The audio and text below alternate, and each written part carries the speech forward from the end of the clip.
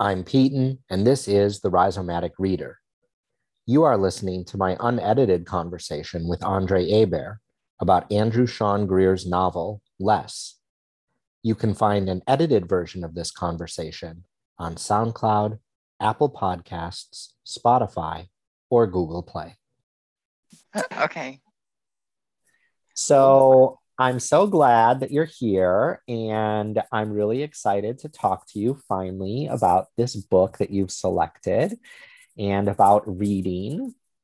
I did send you this morning. Maybe you got it. I just sent it maybe about an hour ago. Just a link to a document where the quotes that you pulled and the quotes that I pulled and some other things that might come up in the conversation are listed. But, this is very free flowing. We just talk, see where the conversation goes. I never know what's going to happen, and that's the best way for it to go. So, thanks for coming on and giving me a great book to read and think about. I'm excited. Before we dive into that, though, I sent you some, hello, Kitty. I sent you a question, and this is kind of the question that I start all my conversations off with, which is to talk to me about how you think about the history of your reading life.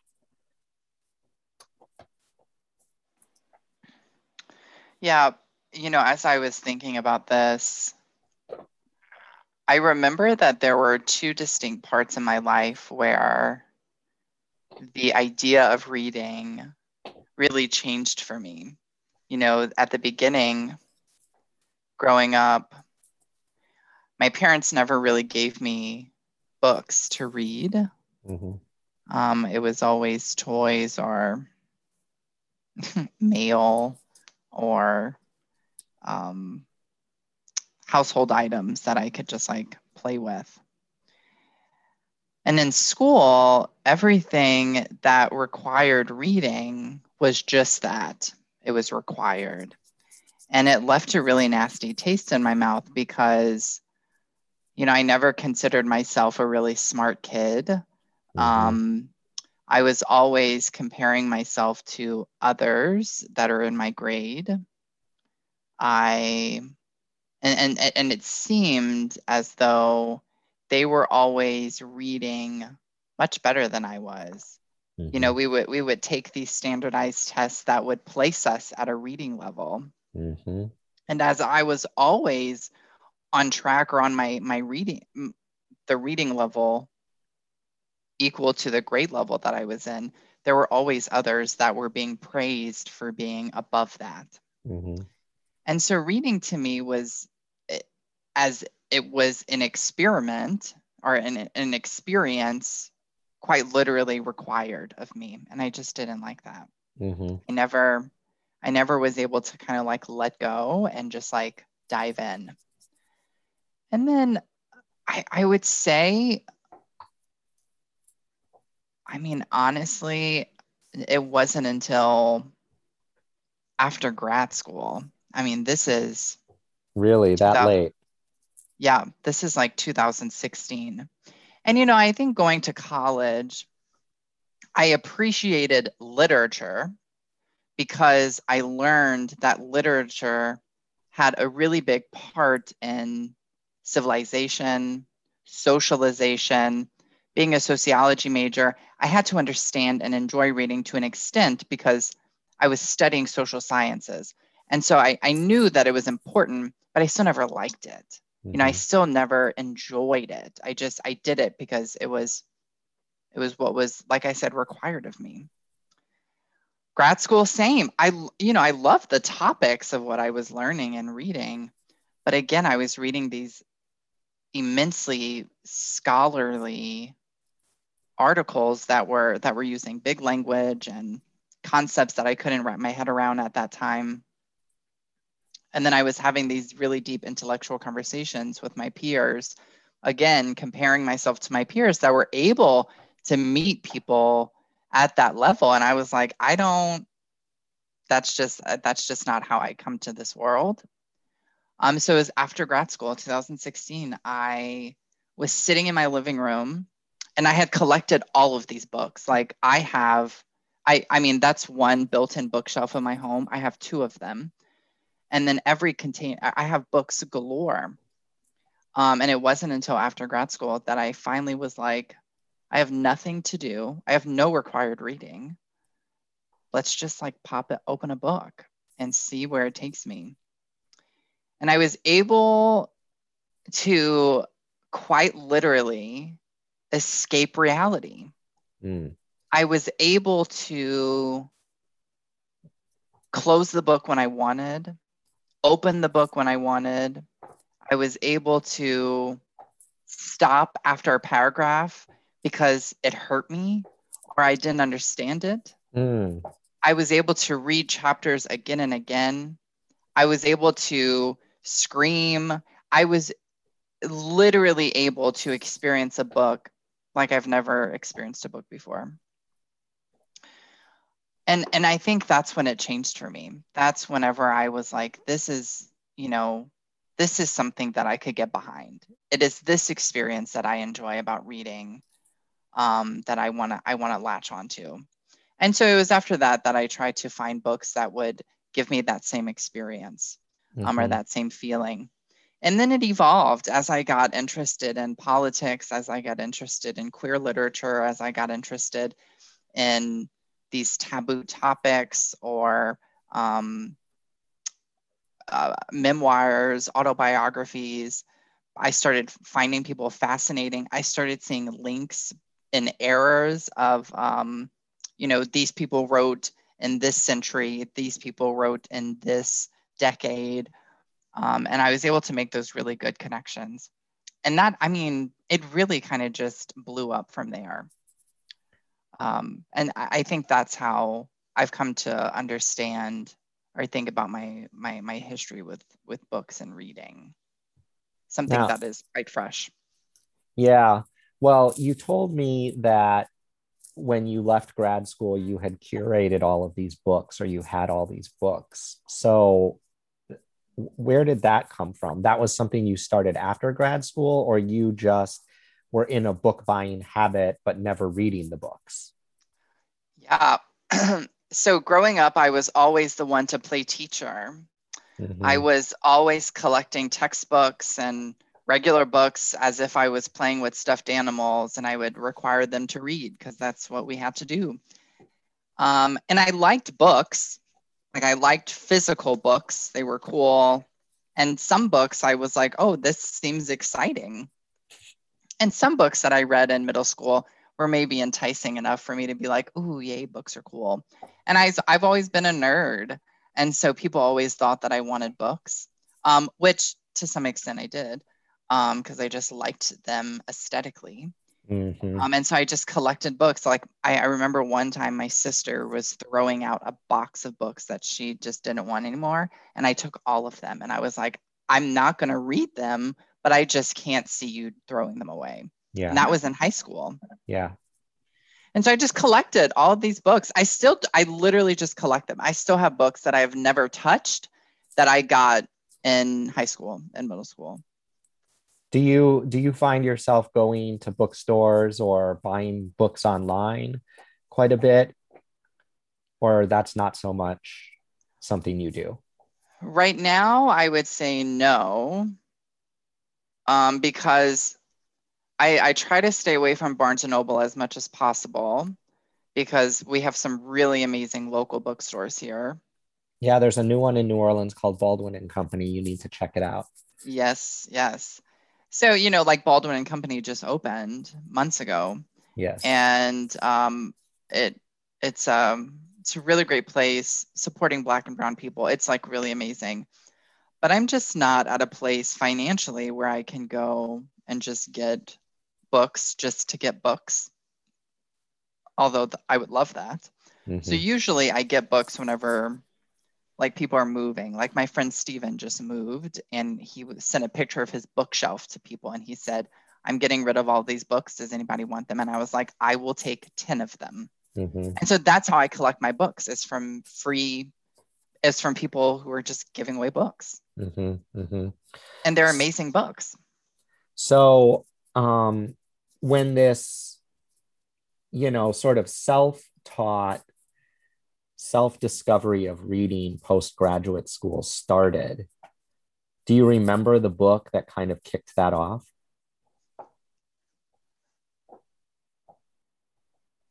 Or do you remember some of the titles of things that you were reading at that Yeah. time that helped you to come to a new understanding and appreciation of reading?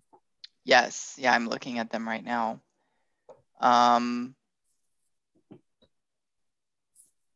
The Silent Wife, Mm-hmm.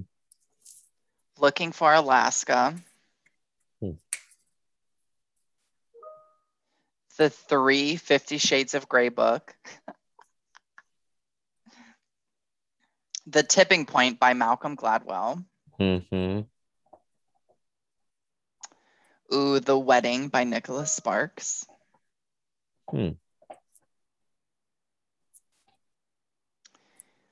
Yeah, I'll stop there. Ooh, okay. No, one more. Where is it? It's a Gillian Flynn book. Gone Girl. Lord, take my soul. Gone Girl fucked me up. Why is that book so important? Oh my God. I've never read it. You've never read it. Y'all. Gone Girl by Gillian Flynn. There are 3 parts to this book. The first part of the book is wow. Okay, I'm really bad at spoiling books. So here we are. No, it's fine. I mean, this podcast, we tell people there's spoilers. Like, you just have to deal with it. So Gone Girl starts with a husband going to work, normal day, and coming to find out that his wife has gone missing. Mm-hmm. Out of the blue, like goes home, doors open, wife's not there. Mm-hmm. And all of a sudden, he gets these like clues as to maybe where she is or what's happening, or that she's just dead or something. Mm-hmm. And then part 1 ends, and you're like, wow, this book is going to go one way. I already see it. It's just going to end this way. The first page of part 2 is told through the wife's eyes, and she's not dead. Mm-hmm. She orchestrated the whole thing of her going missing. Mm-hmm. So much so that she had been thinking about this for years. And she had been building all of these experiences and, I don't want to give that away. Like, she's been just building up until this point. And she's just psychotic. She did this so that her husband would realize that he is just so madly in love with her. And she goes to different people's houses. She's trying to run away so, people don't find her. And then part 3 is her coming back and being like, I'm alive. Oh, please help me. I've been beat up. Oh my God, what is happening? And the husband and the wife know that one another know what's happening. Mm-hmm. And so they're trying to navigate this, like, I know what you did. I know what you're doing. But she's like, I'm going to have your baby. They're never going to believe you. I'm going to kill you if you ever say something. And it is just such a whirlwind. And I read that and I was like, I'm at a loss. I am at a loss, Gillian Flynn. And then I read Dark Places by her. And that also came out as in a movie, I think. And it was a good show too. Yeah, Dark Places by Gillian Flynn. Yeah, so Gillian Flynn, I mean, she has become one of my favorite writers. Mm-hmm, mm-hmm. So how did you come to find Less? And why is this the book that you chose when I said pick a book that you want to talk about with me? Less was given to me by my dear friend Rachel, who is also a colleague of mine. I think she's a little bit more into books than I am. And I was reading during the pandemic, and I was telling her, what I was reading. I was reading multiple books at the time, and I was just kind of going through them. And she said, "Ooh, I have some books that I think I'd like to recommend to you if you're open to that." And I said, "Absolutely." And Les was a part of that book grouping that she gave to me. And I looked at it and I was like, this seems, silly. What? It's a cartoon drawing of a man falling as he's riding. He, okay, what is this? It looks pretty, it looks pretty queer to me. And she told me that it was a really easy read. If I'm into romance and emotions, that I would probably enjoy it. She said it's about a journey. This guy goes on a journey, and I was like, all right, I'm not doing anything with my time, so I might as well just dive in. And so that's how it came on my lap. And usually some of the best books that I've read, quite literally just were handed to me. Yes. The Gone Girl was given to me. I forgot by who, but it was just given to me. And after I read it, I was like, where has this been all my life? The Midnight Library, I just finished. Oh, Matt Haig's book. Yeah. It was given to me by my friend Steven. He was like, my husband read it. He said it was good. I never even told him that I wanted it. He just gave it to me. And after I read it, I was like, this is a great book. Yeah. Yeah. So many things, so many books have been given to me. What if It's Us is another young adult queer book. Again, given to me by Rachel, and I read it and I was like, wow, it's very cute, very quirky, nothing really high level there. And so Les, I popped open Les and I read it, and I read it during a pandemic. So I had nothing better to do than just to sit on my porch and read. And then I quickly resonated with so much of this unconventional relationship. I'm gonna stick with that. Yeah, I resonated with it, and I was like, wow, this is not talked about at all, at least in spaces that I occupy with other gay men. Which part is not talked about specifically? The success of a short-term limit-placed relationship, the age gap in a relationship. Yes.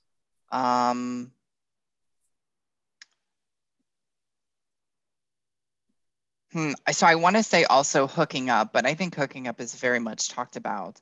But I think the nuances of what a hookup comes with, or the communication that is needed if you're going to have a consistent hookup, is not really talked about that much. Usually it's like, we're going to do this for a little bit. Someone's going to get hurt at the end. And here we are. Or it's this idea of, and I don't think this was talked about specifically in this book, but this idea of ethical non-monogamy, of I can still be deeply invested in a relationship with you and others. And whatever capacity we can define that, or whatever, makes sense for us. And, conceptually, I understand that, right? Because as I've come to terms with my sexuality, as I've come to terms with sexuality and gender and romance and emotional connection, like I understand, and I'm a firm believer that all of those things are different. And they have a different scale that one person can kind of just slide through in their parts of life. And so conceptually or intellectually, I can be like, all right, yeah, I can understand this. But to see it written or to see it talked about is usually not common. Mm-hmm. It's usually I'm a man, I might identify as gay, therefore everything about me and how I find pleasure is going to be with a man. Mm-hmm. Um, and then adding some identities to the mix causes society to prescribe what that experience is going to look like for you. Mm-hmm. Depending on how old I am, well, I can only be with this certain aged man. I can only Mm. be with this race or ethnicity because of who I identify as or where I live, or what I'm interested in or what type of work I do. Mm-hmm. And so that's always been kind of fascinating to me as I've moved around and gotten to know different types of people and really complicated my understanding of, well, what the hell do I want? Well, that's one of the things that I wrote in my sort of pseudo notes that I take about why a book does or does not resonate with me. I mean, for me, this book was so interesting in the sense that I felt like Les's character was somebody that I could really relate to as a middle-aged gay man. Mm, And specifically, this kind of, I think he's like a very confused person and doesn't really know what it is that he's trying to accomplish in his career. He doesn't have a lot of understanding of what he wants to do in terms of his love life.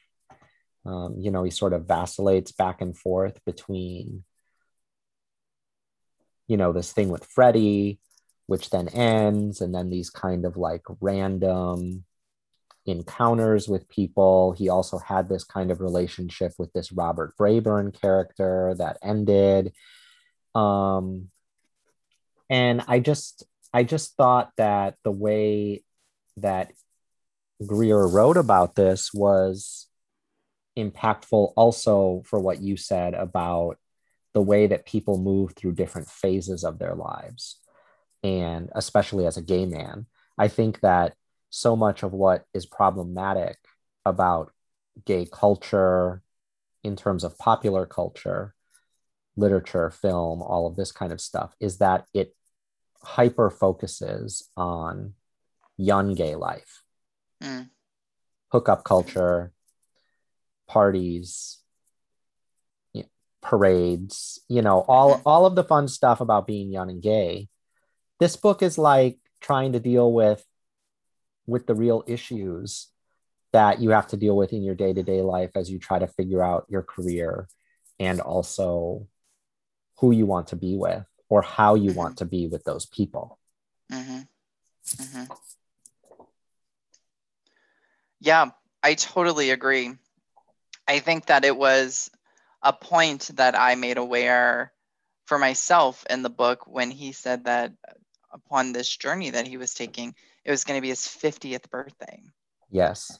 And I was like, all right, this situates this book for me in a different light than if I would have approached this someone that was in his 20s. And so, to some extent, I don't really care about age, but I do think that age plays a part in relationships and how you've come to define yourself and how you define stability within your life. I do think that throughout time, some things are less important to you and some things are more important to you. And I think that it was really enlightening to know that, okay, I'm, this main character is quite literally midlife, has gone through quite a lot of experiences that I think he does a good job shining light on. And just to know that Freddie was younger, a friend's son, how we know about Freddie. Mm-hmm.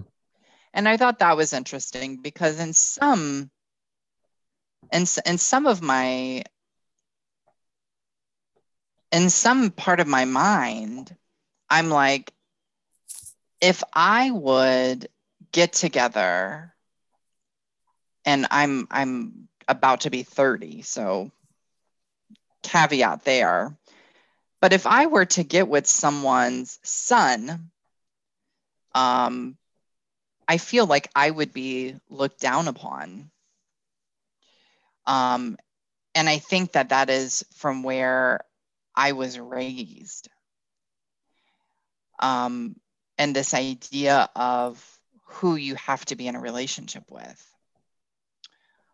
Or if I were to get together with someone to my senior, 15 years or so. And I never really know, I don't know if you know this, but I never really know the age gap between Freddie and Les. But there being an age gap in general made me, in some part of my brain, throw up a yellow flag. Whenever I know people, and I myself have dated outside of my age. And so it was just really enlightening for me to go through that journey of like, this is what a successful relationship can look like. And it doesn't, I'm going to say it doesn't matter the age of the person. Also acknowledging that it's important to know Les's age because of where he is going through in his life in the book. I don't know if that made sense. No, it makes sense. I mean, actually, the age gap thing is another reason why this book is so resonant with me. I mean, I am dating slash in a partnership with, let's not say dating. My partner is significantly younger than me. I mean, I am 41, he is 28. We are separated by 13, 14 years of time. Mm-hmm. Mm-hmm. And,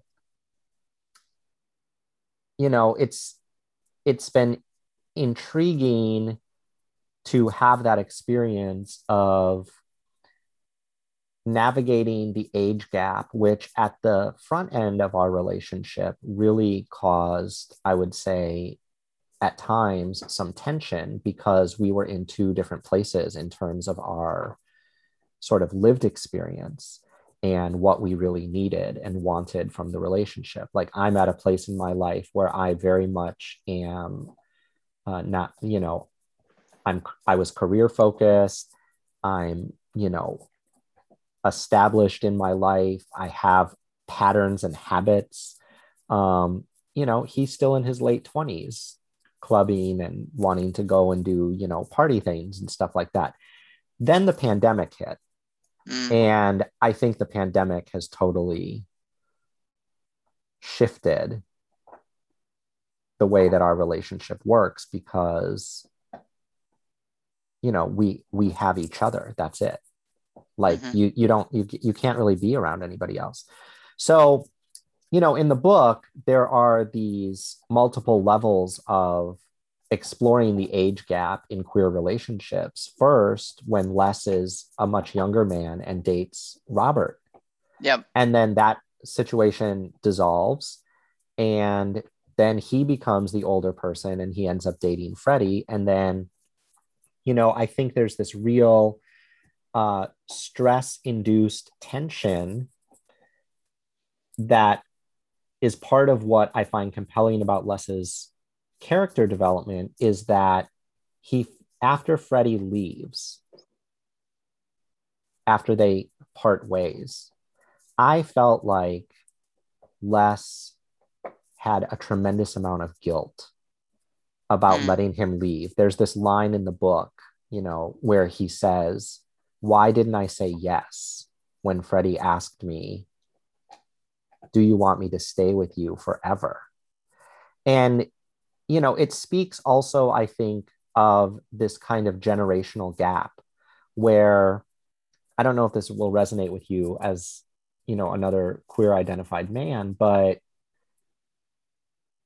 there really is in our society, I think, a huge generational gap in understandings of queer relationships between people of my generation and people of your generation. And what I mean by that is I grew up in a time when the idea of being able to have a queer relationship that would be lasting and even recognized by the state or the society was just not a reality. Right. So much of our relationship thinking growing up was about this idea of just these kind of short interminable relationships that won't last, and there's no reason for them to last because you can't even be in a committed partnership because the government won't recognize it if you believe in that, or it just wasn't something that was going on. Now I think that young people, and I'll use my partner as an example, my partner very much like grew up in a world where being in a strong, stable queer relationship was just like expected and the norm. And I think that Les wrestles with that in the book to a certain extent. Mm. Mm-hmm. Mm-hmm.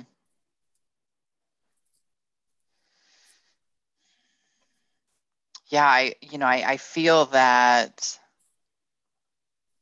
on such a deep level.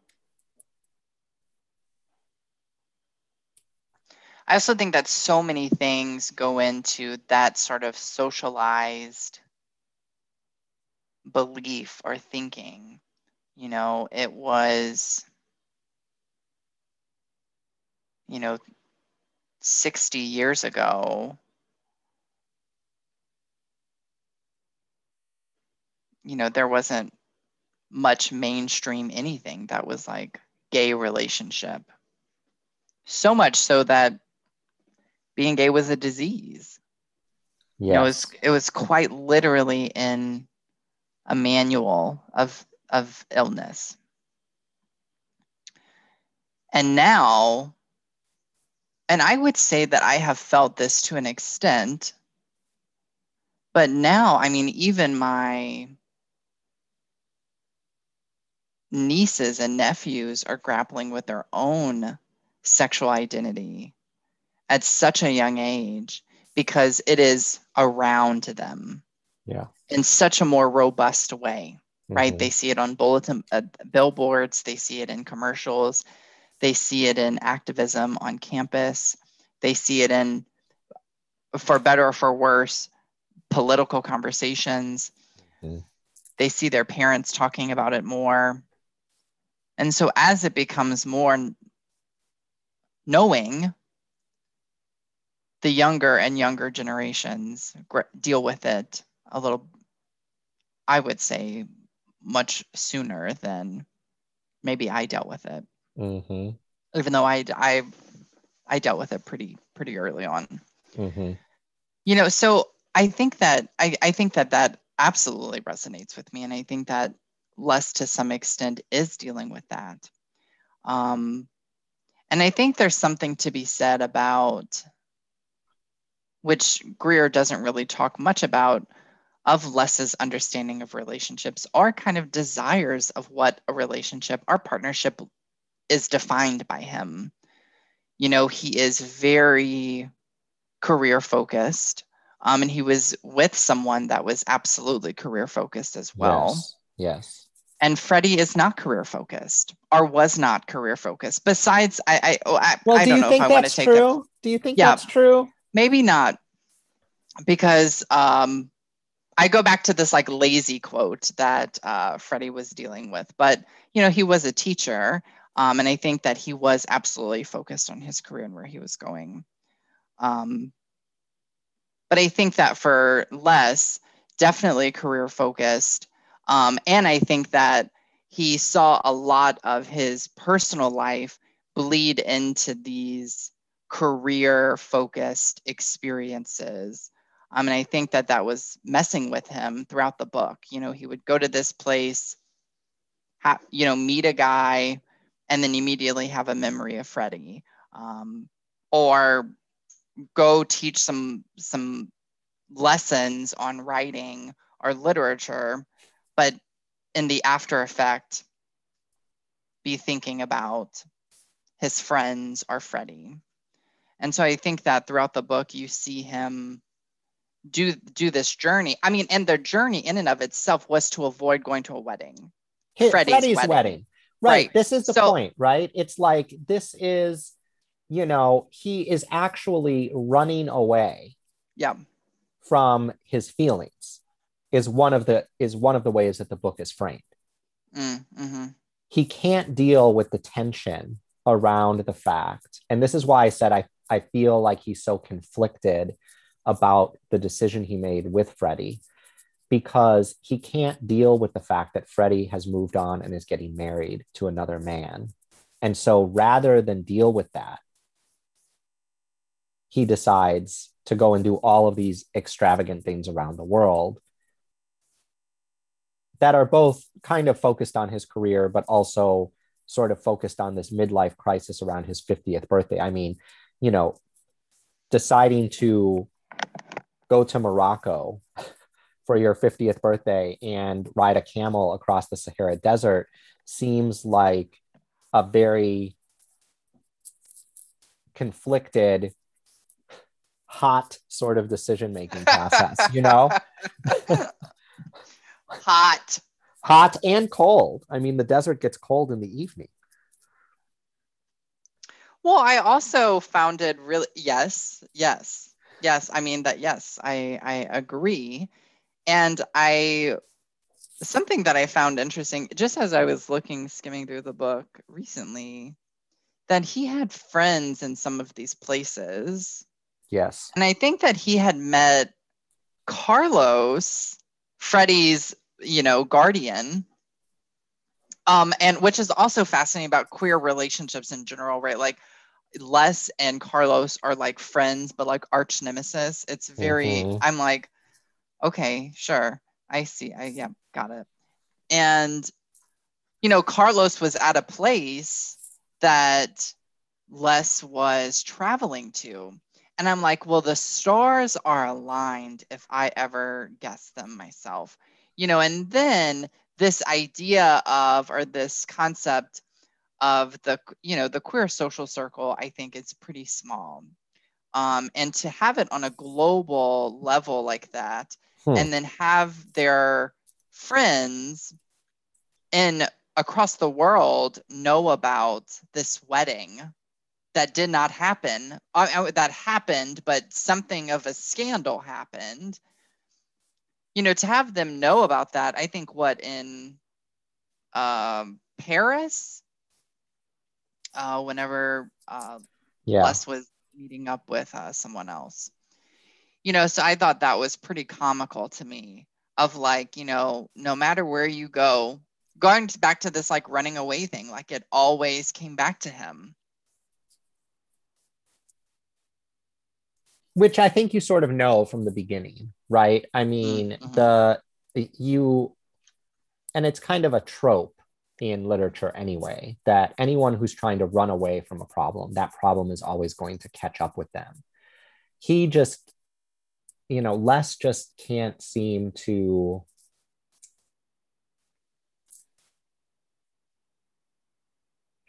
I don't know. I felt like he wanted to say something to Freddie, or, you know, and there's even this like vivid scene toward the front end of the book where he's like imagining Freddie's wedding and he like can't handle it. Like he has like almost like an emotional breakdown, like thinking about this situation with Freddie and whatever his soon to be husband's, you know, name is. But, you know, I also want to talk about like that. And this is a plot spoiler for people who are listening that haven't read the book, but that's just the way things go. There's also commentary here, and I don't know how you feel about it, around the fact that this man that Freddie marries, what is his name? I think it's Tom or Todd. Tom or Todd or something like that, right? I mean, he's not a main character in the book. He just comes up because of Freddie's. But it's very interesting to me that he realizes on their, you know, wedding night in Tahiti that Freddie does not want to be married to him, and decides to just like let him go. And I don't know, Andre. Like, I don't think that it's that easy.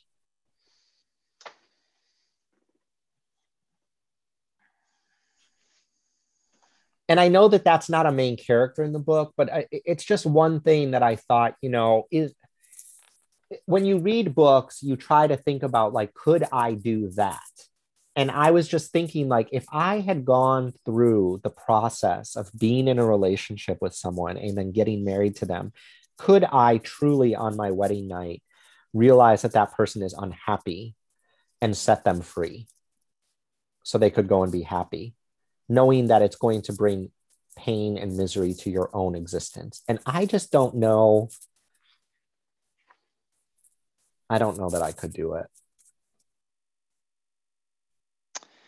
I am really trying to find the quote here of when Tom, it really is a very, very emotionally intelligent conversation that Tom and Freddie have in that bed in Tahiti. Freddie is crying, Tom is awoken. And I think like the quote is literally, "I wish you weren't crying right now." Yeah, it's something like that, right? And,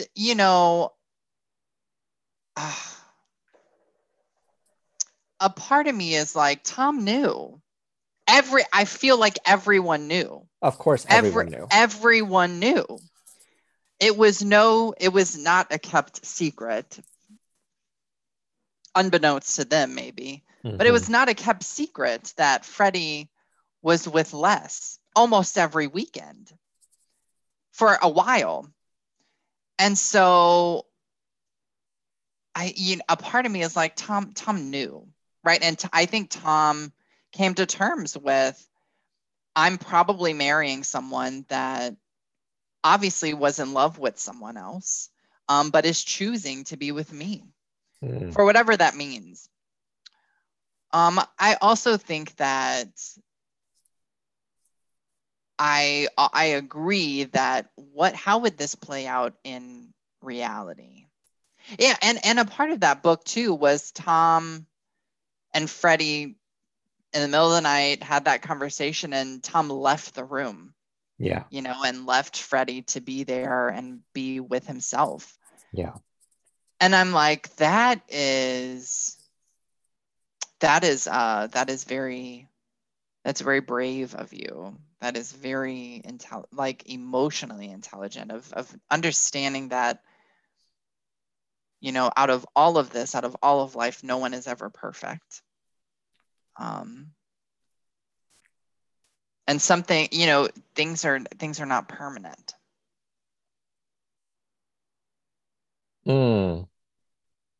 Well, I think that gets into something that is this something that you put down? Yeah. I mean, I don't know if you want to go here, but I like to get into some of these quotes. And, you had put down pages, if you're talking, yes, 179 to 184. Reader, if you do not read this book, at least read pages 179 to 184. And maybe it's because, I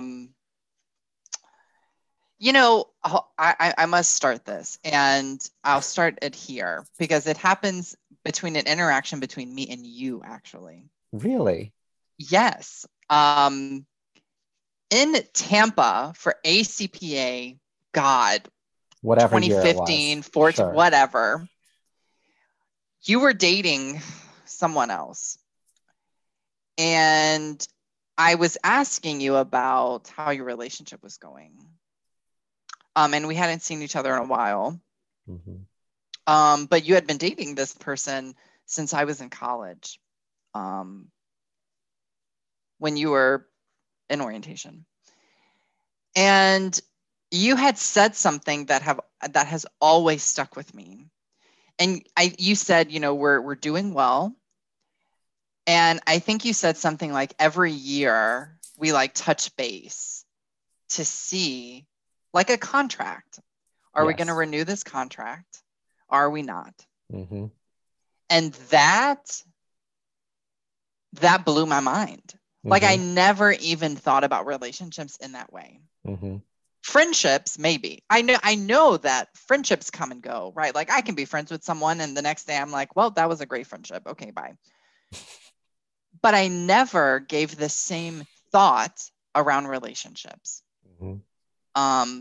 But what is a friendship? A friendship is a relationship, mm-hmm. right? Relationship by any other means, by any other definition, is just an interaction between one another, you know? Anyway, so I've always thought about that, of how can I approach a relationship in such a way that we have checkpoints, we have touch points where we never have to feel obligated to perform a certain way. And if it gets to a point where it is no longer working, it is okay to not sign the contract again. Mm-hmm. For whatever reason. There could be something better.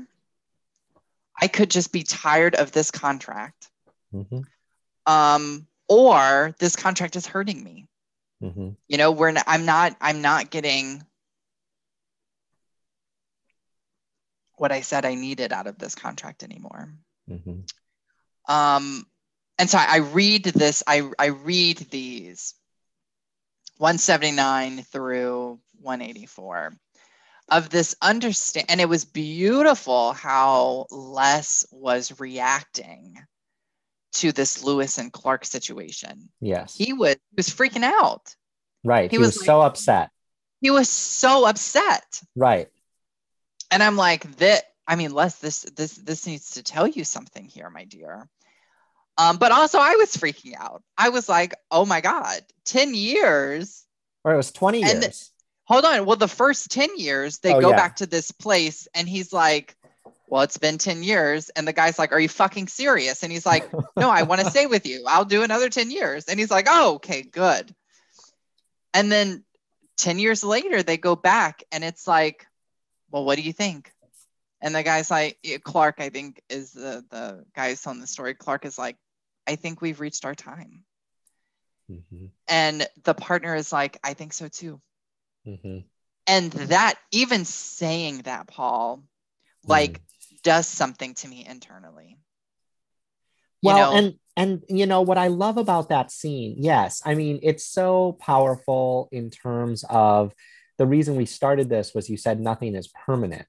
I mean, that may or may not be true. That's certainly a trope of the book, a theme of the book. But, you know, the way that Clark is talking about it, it's Clark that's talking about it, or Lewis? I think so. I think it's Clark. I think it's Clark, yeah. You know, and I I pulled this specific quote out on page 181 because I had highlighted this. So when you sent it to me, I was like, yeah, this resonates with me too.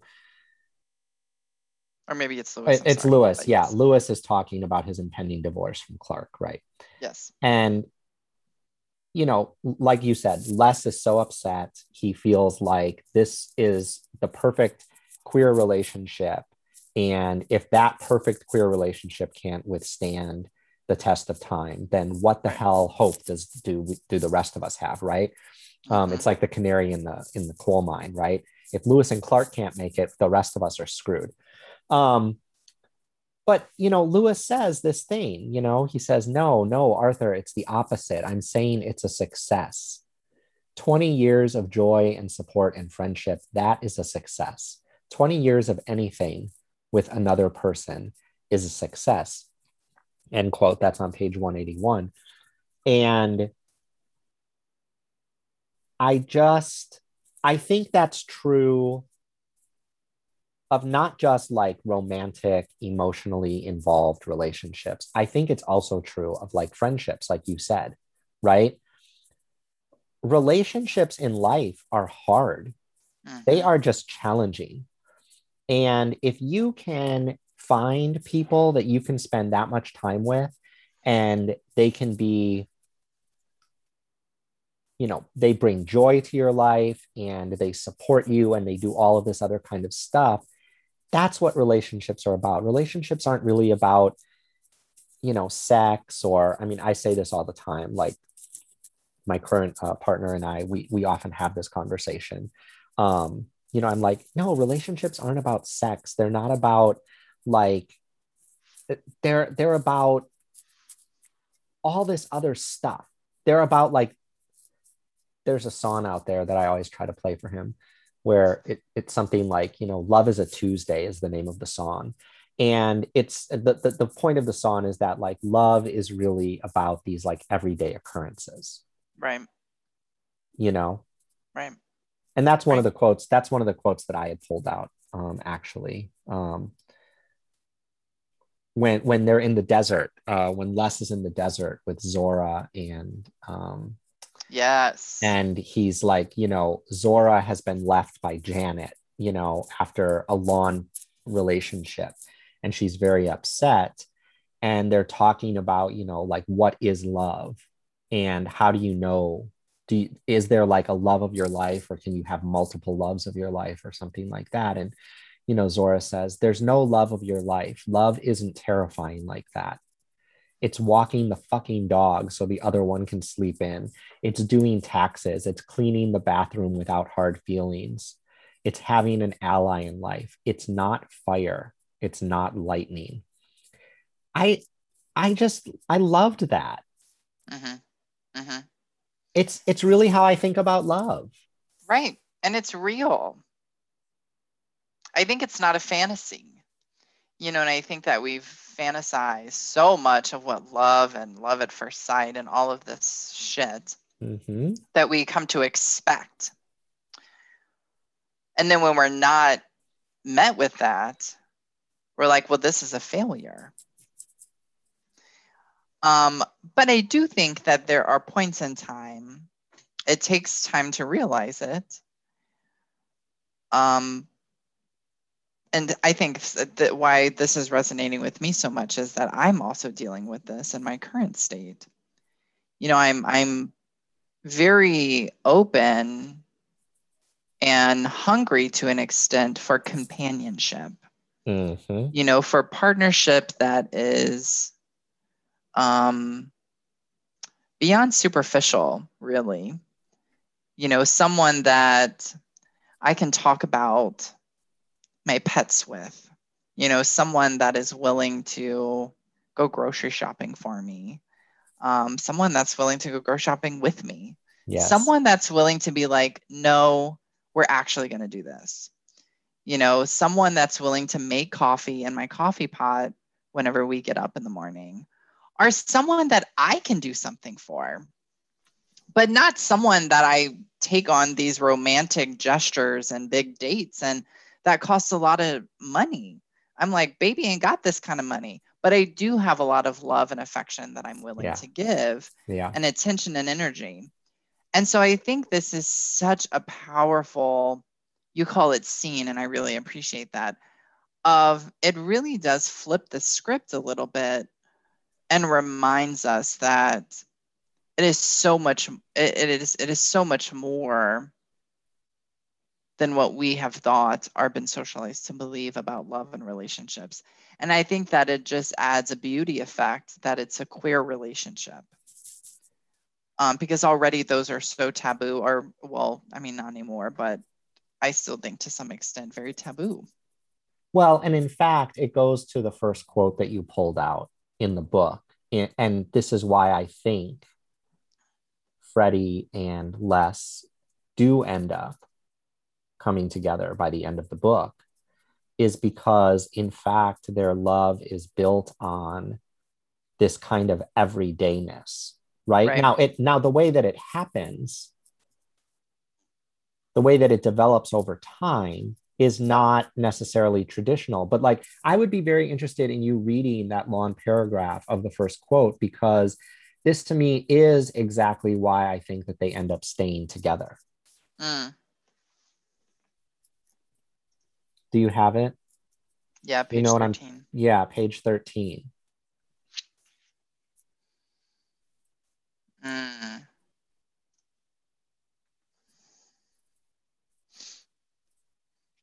Yeah, I'll read it. It was so easy. Freddie found Carlos's house intolerable, and so often after a long Friday teaching and hitting a happy hour with a few of his college friends, would show up at Les's, tipsy and eager to crawl into bed for the weekend. The next day would be Les nursing a hungover Freddie with coffee and old movies until Les kicked him out on Monday morning. This happened once a month or so when they first began, but grew into a habit until Les found himself disappointed when one Friday evening the doorbell never rang. How strange to wake up in his warm white sheets, the sunlight through the trumpet vine, and sense something missing. He told Freddie the next time he saw him that he should not drink so much or recite such terrible poetry. And here was the key to his house. Freddie said nothing but pocketed the key and used it whenever he liked and never returned it. Mm-hmm. I mean, yeah, I think, and one of the reasons that I chose this as my first quote was that this is the first time that Freddie is introduced to Les like this, Mm-hmm. right? It's the first time that as a reader that there's something deeper here. Mm-hmm.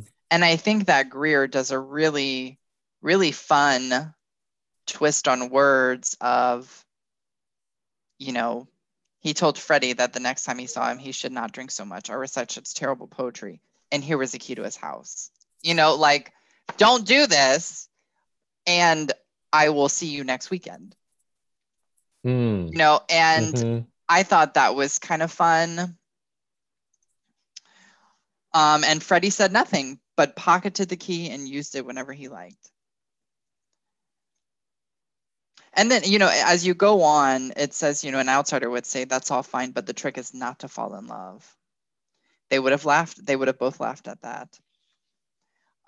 So I think that those couple of pages are really insightful. Yeah, and I think, go ahead. Well, I was just going to end that with saying as it relates to their relationship and how it evolved over time.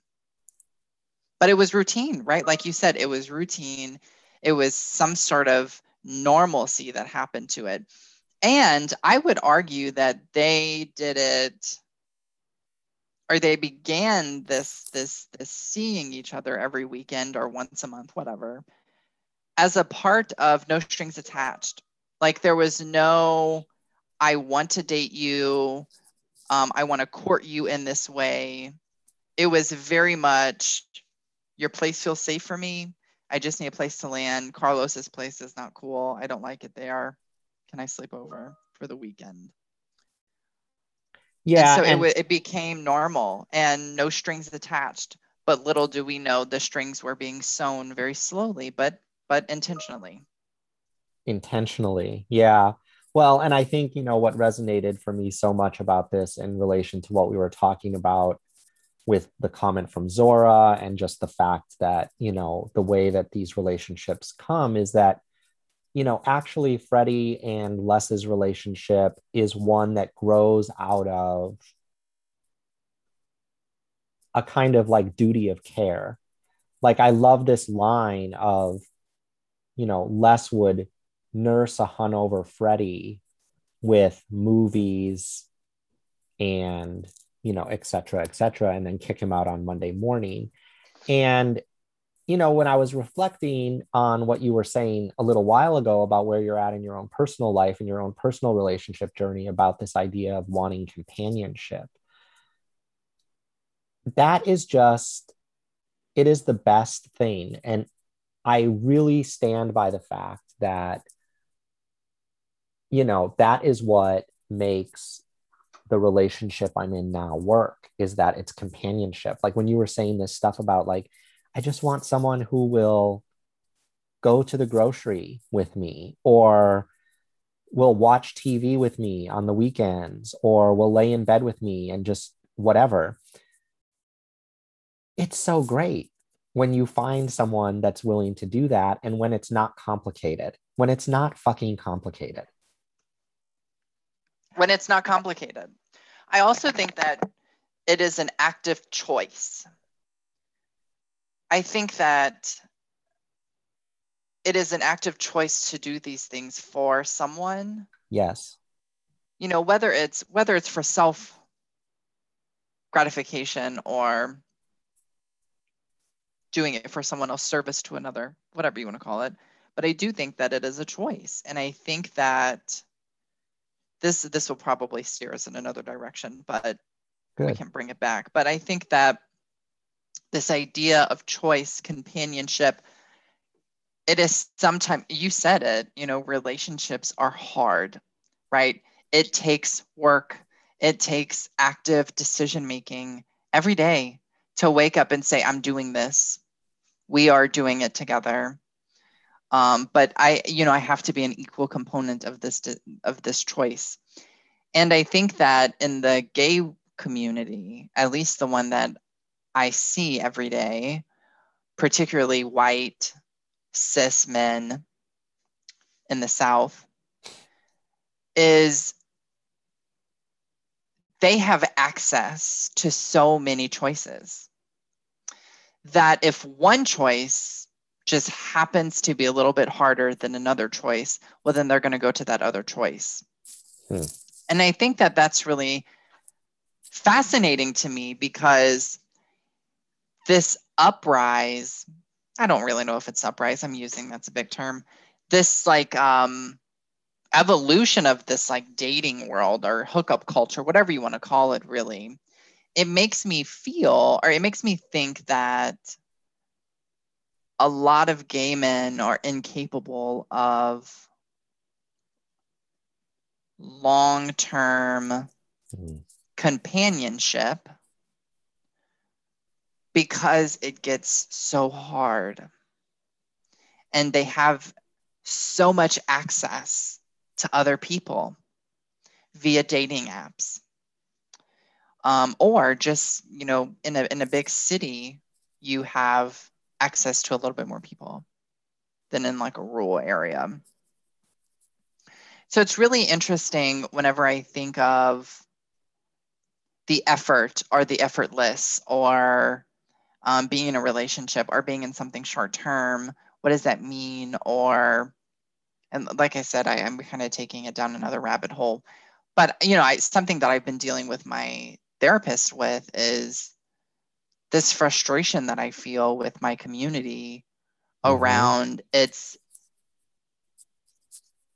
that I think that people are incapable of practicing some long-term companionship. Yes. Because one, it might not be what they want, or it's just not what's easy whenever they can just go find someone else on an app. That comes with no strings attached at that, right?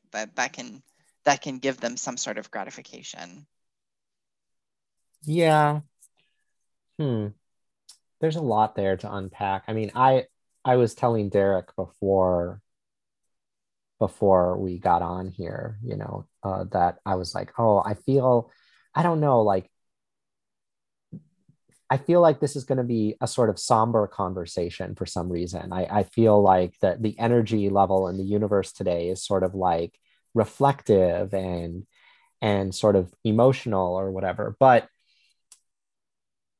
I agree with you. And I think this is part of Les's problem. And it goes back to that comment I made earlier about the intergenerational stuff, is that I think maybe I just don't understand enough about how young people today are working, but it is so easy in gay culture to just ditch, to just discard. And there's so much damage that has been done to our community because of this, you know, attitude of easily discarding people and their emotions and their feelings. And it is partially about not wanting to deal with the hard stuff. It is a daily choice, you know, something that Derek and I do now every day, or I mean, maybe not every day, but we do it consistently. And it's similar to the thing you were mentioning earlier about like checking in on the contract, but it's more of a daily thing. It's like we ask each other questions about, this is literally a question we will ask each other in bed at night before we go to sleep. How did we do today? How did we do today as a unit? And or another question, what am I not giving you that you need or desire in this space? And that can be, that can be everything from like, I need more affection to I need space, or I feel suffocated, or I wish that you would vacuum the carpet, or like, or pick your underwear up off the floor or whatever, I mean, it's just all this kind of stuff. And I think that the slow way that Freddie and Les came to understand those parts of who they are is part of what brings them back together at the end of the book. And I really Mm-hmm. feel like they're going to make it. Like I feel like it's a conscious choice finally that they're going to really stick it out and make it. Mm-hmm. Mm-hmm. I think that Greer was intentional about not making a Les part two. Mm-hmm. I could also see them not working out, but not because, going back to that 179 to 184, not because it didn't work, but because they actually did something. They knew that they were doing something right. Oh, how can I define this? Like they were, for lack of better terms, they labeled it, and they knew what they were doing. So if they didn't work out, it wasn't for lack of trying, or it wasn't for lack of understanding what this was, because I think at the end of the book, we finally know that they realize that they want each other in that moment in time. They're actively choosing to be with one another. And so if it weren't to work out, I don't think it would be this catastrophic, incident. Yeah, I agree. I don't think it would be catastrophic. But I think that it sets up this,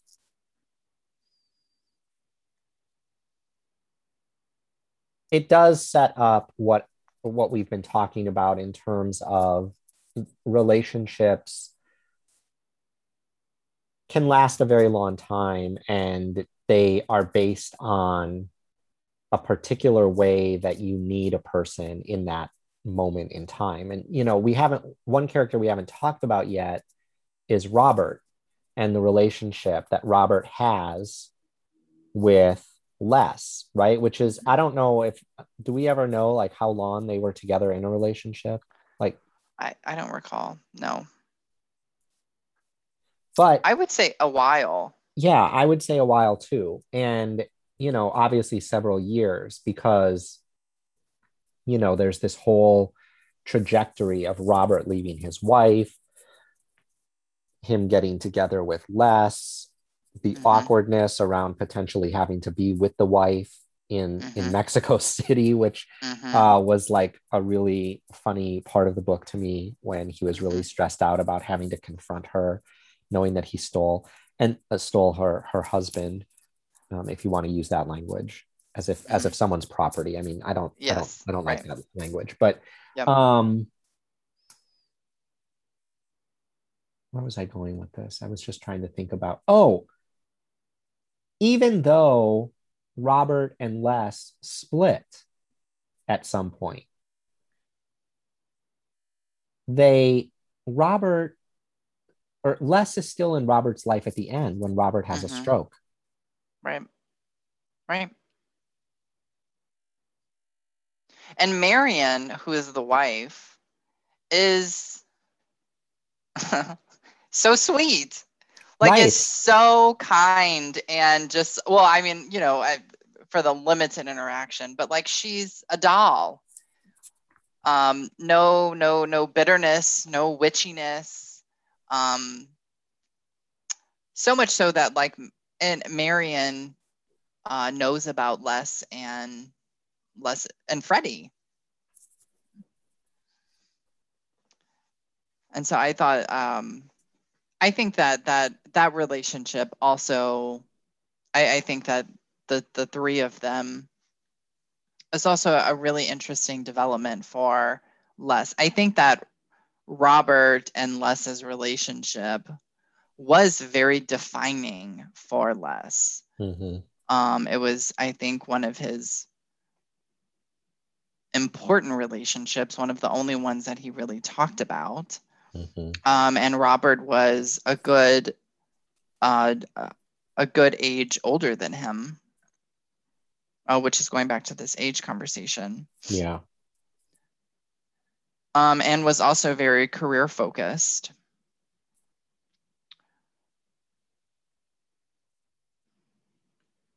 So I think that it was nice to know about that relationship as he tries to navigate him and Freddie's relationship. And I think that there were some lessons that were learned.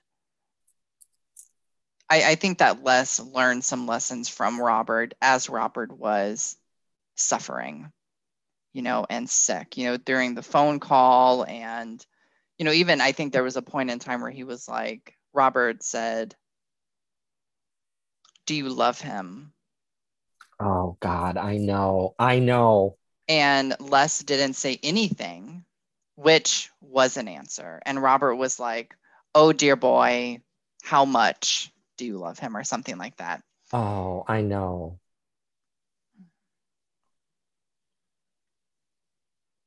And so Yeah. in some way, I'm like, Robert played such a big role in just being someone that Les had been with and that had shared life with and that had trusted. It was seemingly a really good relationship to kind of reflect with him, to be like, love, do you love him? How much? So I think I enjoyed reading that scene. That's really good observation. I'm glad you brought that up, even though it wasn't in our notes, because it yeah. There's also this thing about kind of like mentorship across across relationships. I mean, if you want to call it mentorship or whatever, it's sort of like Robert is saying to him, the way I read it was Robert was saying to him, you know, I loved you that way once and I went after you. You should do the same thing for Freddie. And you shouldn't be afraid of it and you shouldn't be ashamed of it. You should just do what you need to do in order to bring that love back into your life. Because otherwise you're just miserable. I mean, that is the whole point, is that Les is miserable. Even, it miserable to the point where he also can't really even write a book that is going, he's an author, he's a writer. He has this incredible novel that he puts out, Calypso. It's well received. He wins this award in Italy, all this kind of stuff. But his book Swift gets rejected by the publisher because they're like, this is just a totally sad, unimportant, story about a middle-aged white man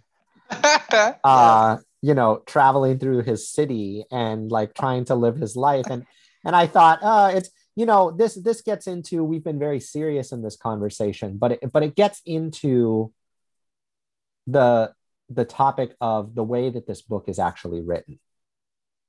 This is not a somber, no, super serious, super heavy book, even though we've been talking quite literally about some very big important themes related to queer life and queer relationships.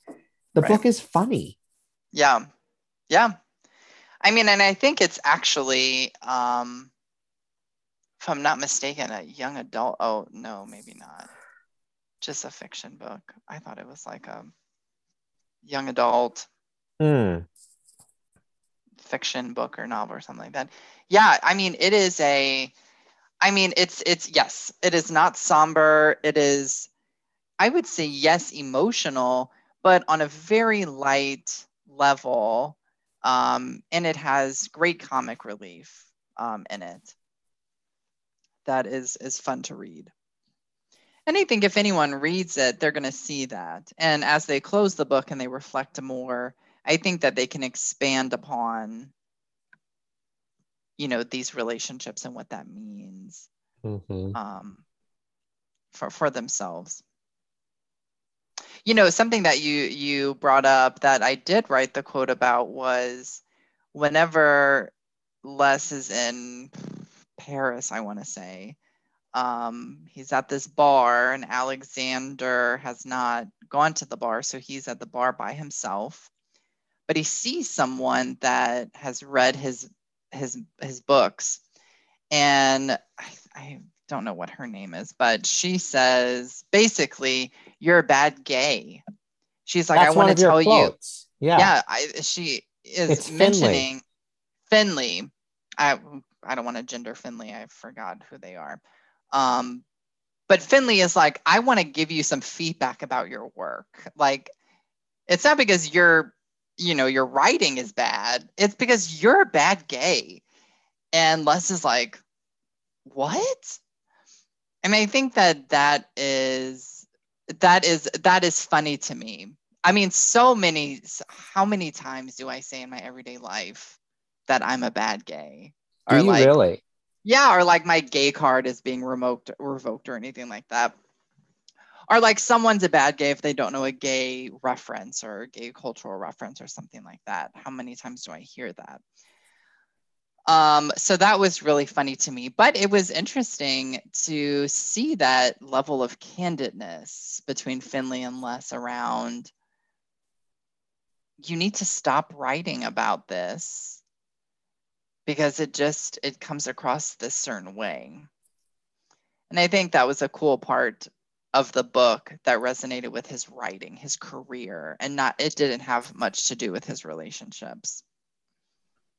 Yeah, I think it's also, I don't know if it's Finley, but at the Italian award ceremony, whoever gets up to sort of start the evening award ceremony, right? Uh, Says something about, I really hope tonight that we don't reward the assimilationist writers who belittle the gay community and try to make us fit in with the heterosexual lifestyle. And he's, of course, referring to Les's book Calypso, which is a kind of retelling of the tale of Odysseus going back to his wife. And Les gets up and leaves, right? Because he's like, oh, well, if he's really ripping my shit, then I'm not going to win this award. And of course he does, and he's not there to receive the award, which is embarrassing and funny. But I like this theme of trying to explore what it means to be like a good gay person. And even what it means to be a good writer or a Mm, good, this is a kind of, other part of the book that I found compelling for myself is that all of the people in this book kind of struggle with their own, what it means to be good at their job, what it means to be mhm. good at being a gay person, what it means to be good to be in a relationship. um Robert, when he's with Robert, there's this long paragraph where he talks about part of being with a writer and a poet is that you have to live in this, you have to live with a person who's in a constant state of doubt about their abilities, about whether what they're doing is good. And I just the reason I really like that theme is because there's not a right way to be a gay person. Mm-hmm. Mm-hmm. Right. There are many, many possibilities for gayness in our society. And the same way that there are many possibilities for how your relationships will unfold, many possibilities for how your career is going to progress, many possibilities for many things. And I think that the book just does a nice job of saying, like, don't fall into this kind of petty tropism around this is the only thing that makes you a good gay person, is if you're a gay writer, you have to be able to write novels that only deal with gay people. Mm-hmm. And I think it's Greer kind of like also analyzing his own career. Yeah, that would make sense. Yeah. I appreciate that. And I think I take that lesson on many levels, right? You say there's no right way to be a gay person. You kind of just are. I also think, speaking to some of your examples that you said, there's no right way of maybe being in a relationship. Or there's no right way, which I would argue people would probably absolutely say there is a right way of writing, to be published or to be considered a novel or to write about different experiences or anything like that. I feel like some people would probably say that, even though I'm like, fuck it all up, blow it all up and write what you want to write. Mm-hmm. But I do appreciate that sentiment of, if we live in this space where there are many, many possibilities of doing something, how liberating is that? To be able to forge your own path in that way. If we want to get into our student development theory, our dear friend Baxter Magolda wrote a whole book around self-authorship.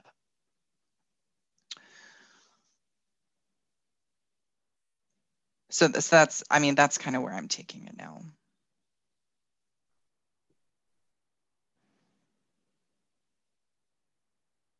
I also really appreciate that this book won. It has nothing to do with maybe what we were talking about just now. No, just let it go. But it was a national bestseller and winner of a Pulitzer Prize. And when my friend Rachel gave it to me, I was like, oh, okay, well, maybe because of this like gold little sticker here, Exactly. It means that it's something. And so I read it and I'm like, oh, wow, like I enjoyed this. I don't know what the standard of a Pulitzer Prize is, but hey, I enjoyed it. Well, a Pulitzer is actually one of the top literary awards. So, I had picked this book up many years ago at Brazos bookstore in Houston when we were allowed to go to bookstores for real, and not shop online. But I buy lots and lots and lots of books. And like you, where you were commenting at the beginning that you have lots of books at your house that you haven't read, that's the same at my house. There's just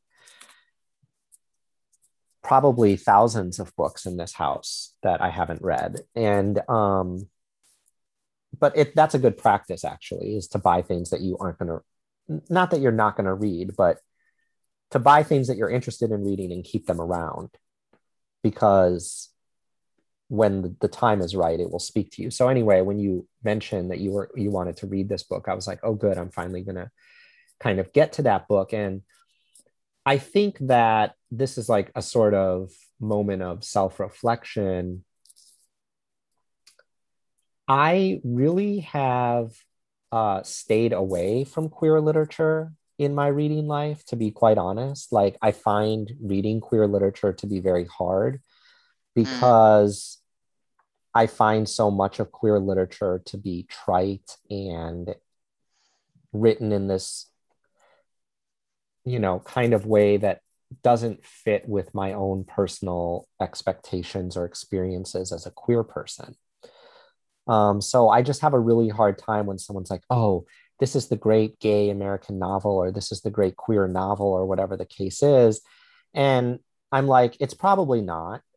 Um, and it's probably going to irritate me, and I'm probably going to have a really hard time with it because the type of queer person that I am or that I've grown into is just like, I'm just like a book nerd. I just want to stay at home and drink coffee and,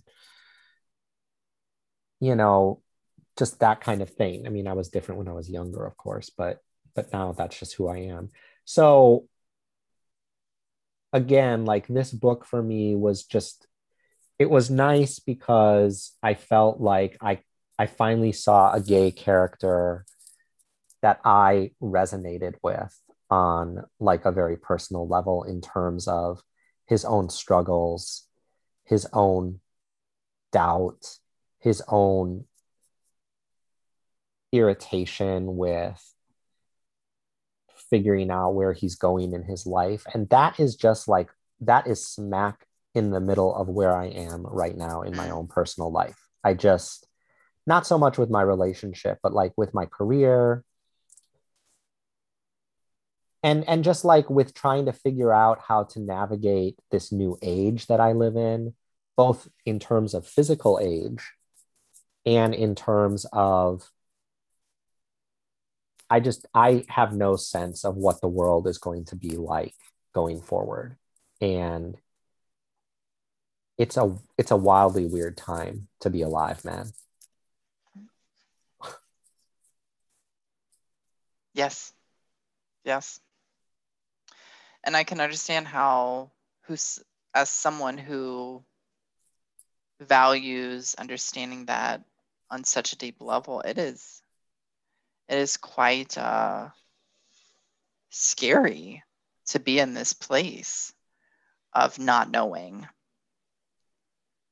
or at least trying to figure it out. So I'm glad that I remember emailing you, and I was like, I have a lot of books that I've read. I had a hard time even thinking of like, what do I want to talk about on a podcast? Wow. And having you kind of narrow down some of those that I gave you was really helpful. Mm-hmm. And I think less just stuck out to me. And I think that it's just a sign. I'm glad that I chose the book. I'm glad that you read it and enjoyed it on that level. And I hope that anyone who listens to this, no matter their identity, specifically around age and sexual orientation, can maybe see something in this book that draws them to it. Because Mm-hmm. I think the lessons in this book are far more reaching than just to a gay man. Mm-hmm. No, I agree with you. And I also think that, again, to not make it be always so somber and serious, it was just like, it's just like a fun read. I mean, Mm-hmm. it's not complicated. Mm-hmm. The writing style in the book is really interesting. There's this question throughout the whole book. Oh, I wanted to ask you that. Did you know who the narrator was? I guessed about midway through. Okay, so I you had some guessed. sense. Not I did not know at the beginning. I thought I never starting a book is always so strange for me because my mind just goes in 1,000 different places. But towards the end, I kind of guessed. And then whenever it was confirmed to me, I was like, oh, this makes a lot more sense. Yeah. I did not know. And I don't know why I couldn't figure it out. And then, like, when you get to that last, I guess it's maybe only the last 4 or 5 pages where the narrator really gets revealed. And and then I'm like, oh, it makes total sense. it's a really smart way of writing. I'm consistently amazed when I read all these different books and I talk to people about the gifts that writers have to be able to put together such a complicated. I just think I can barely write a complete sentence anymore. Like I don't have any ability to write. I can't write academically anymore. I can't do anything. So when I read these books, I'm like, how did these people do this? I'm just amazed. Yep. Yep. I also thought it was pretty smart because it makes you, or it made me go back to the beginning of the book and be like, Mhm. wow, so he was writing it at this point. Like it was just really fascinating. It's kind of like Game of Thrones. Do you watch Game of Thrones? No, I've never seen it. Okay, well, I mean, don't feel like you have to. But I No. watched all of Game of Thrones, and then the things that you learn through Game of Thrones, if you start it again, you see them pop up quicker. Mhm. And a lot of puzzle pieces make a lot more sense. And I'm like, now that is smart. Like to be able to do all of this, create this brilliant show or book, and then have the person go and start it again and be like, this makes so much more sense. I Yes. think that is just brilliant. People have said a lot about Game of Thrones. You know, for a long time, I was not into watching TV. I think you know this about me. In fact, you know, for most of my adult life, I did not have a TV in my house. And then when Derek and I got together, Derek is very much a TV watcher, and um, one of the fun things that has happened this summer has been we've just been binge watching a lot of like series, like and I really have a new appreciation for TV writers, particularly for series that go on for like years and years or seasons and seasons, Mm-hmm. because we've watched some pretty intriguing series, and not Game of Thrones, but um, you really, it's talent, man. It's just I don't know how these people do it, and how they keep it together without screwing something up. Um, and just how you can feel so connected that Yeah. good writing makes you feel connected, good television or movies make you feel so connected. Mm-hmm. um Darn it, what was the series that we watched that I don't know, like, well, we just recently finished watching like the entire series of Madam Secretary. We kind of like watched it over like four weeks. And I feel like this hole in my life, like not sitting down nightly and watching them, right? Like I'm like, oh, Yes. these people were so important to my life for a month. Yes. And I felt like they were really in my life, and now they're not there, and I feel like this Mm-hmm. sense of loss.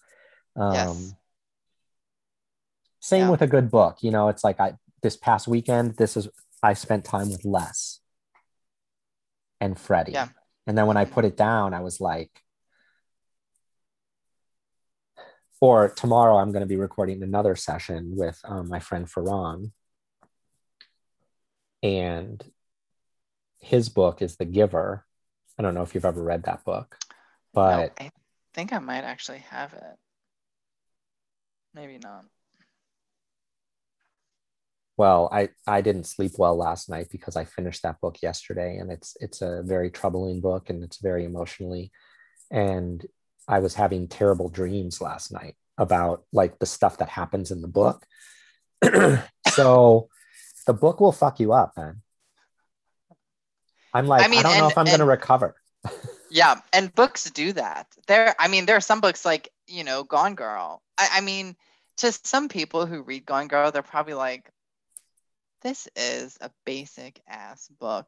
But for me, that book changed my life. I was like, Right. oh shit.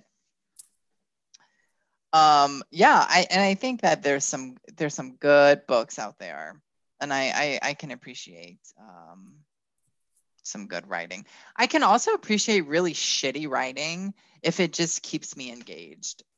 Just keep me engaged, talk about some fun things, and I'll stick through it with you. Because to me, sometimes reading, what I've learned is that I don't read books to analyze the grammar or the writing style, or to analyze the book in a way that needs to go on a review online or something. Mm-hmm. I think I read books for the process of reading, Mm-hmm. just to like I said, escape reality for a little bit. So Mm. like 50 Shades of Grey, awful books, but I loved them. Mm-hmm. Like just reading about the absurdity in these books was fascinating to me. And I Mm-hmm. read them in like a month, all 3 books. And so, which is pretty quick for me. And so I just love reading. And I think I have this same sense of longing or anxiety whenever I get to an end of a series or book. Like I'm reading currently The Girl with the Dragon Tattoos. It's a trilogy. Yes, I know about them. I've never been able to get into them. Um, have you ever watched the movie Girl with Mm-mm. the Dragon Tattoo? Okay, so I watched the movie first, and it was a pretty badass movie. And I was like, okay, I need to read the book now. And the book is just as vivid and gory. It's beautiful. But they get longer and bigger as they go on. And I'm on the 3rd book of the trilogy, but it's like taking me forever because I know that it's gonna like end, and I kind of don't want it to. Oh, yeah. That's interesting. Hmm.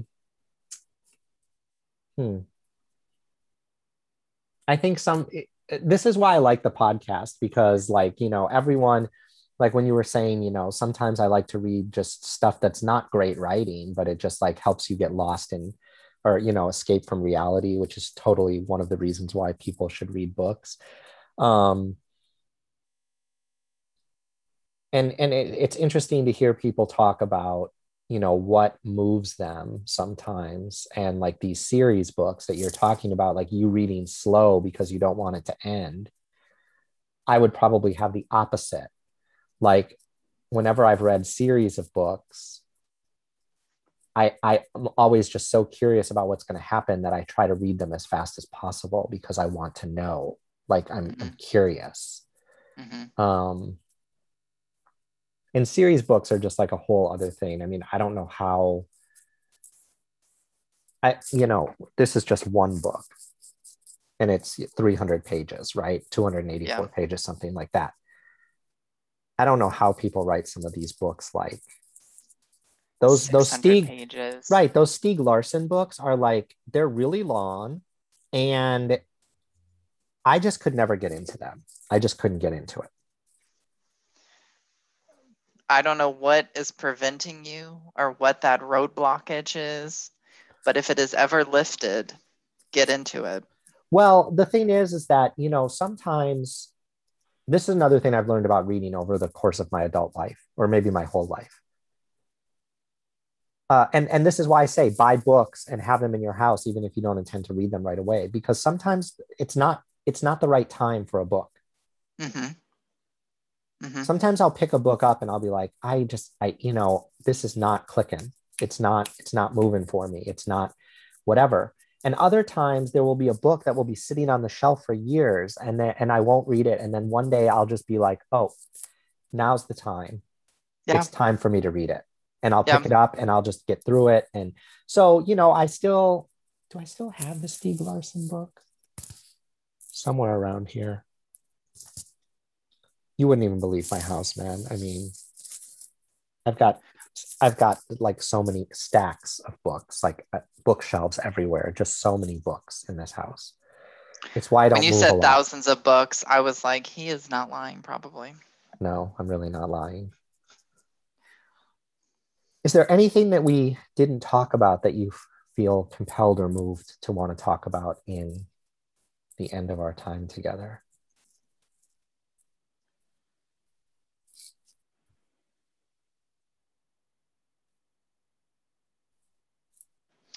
I don't think I'm compelled to continue talking about less, although I would recommend it for anyone who just is looking for a book to read.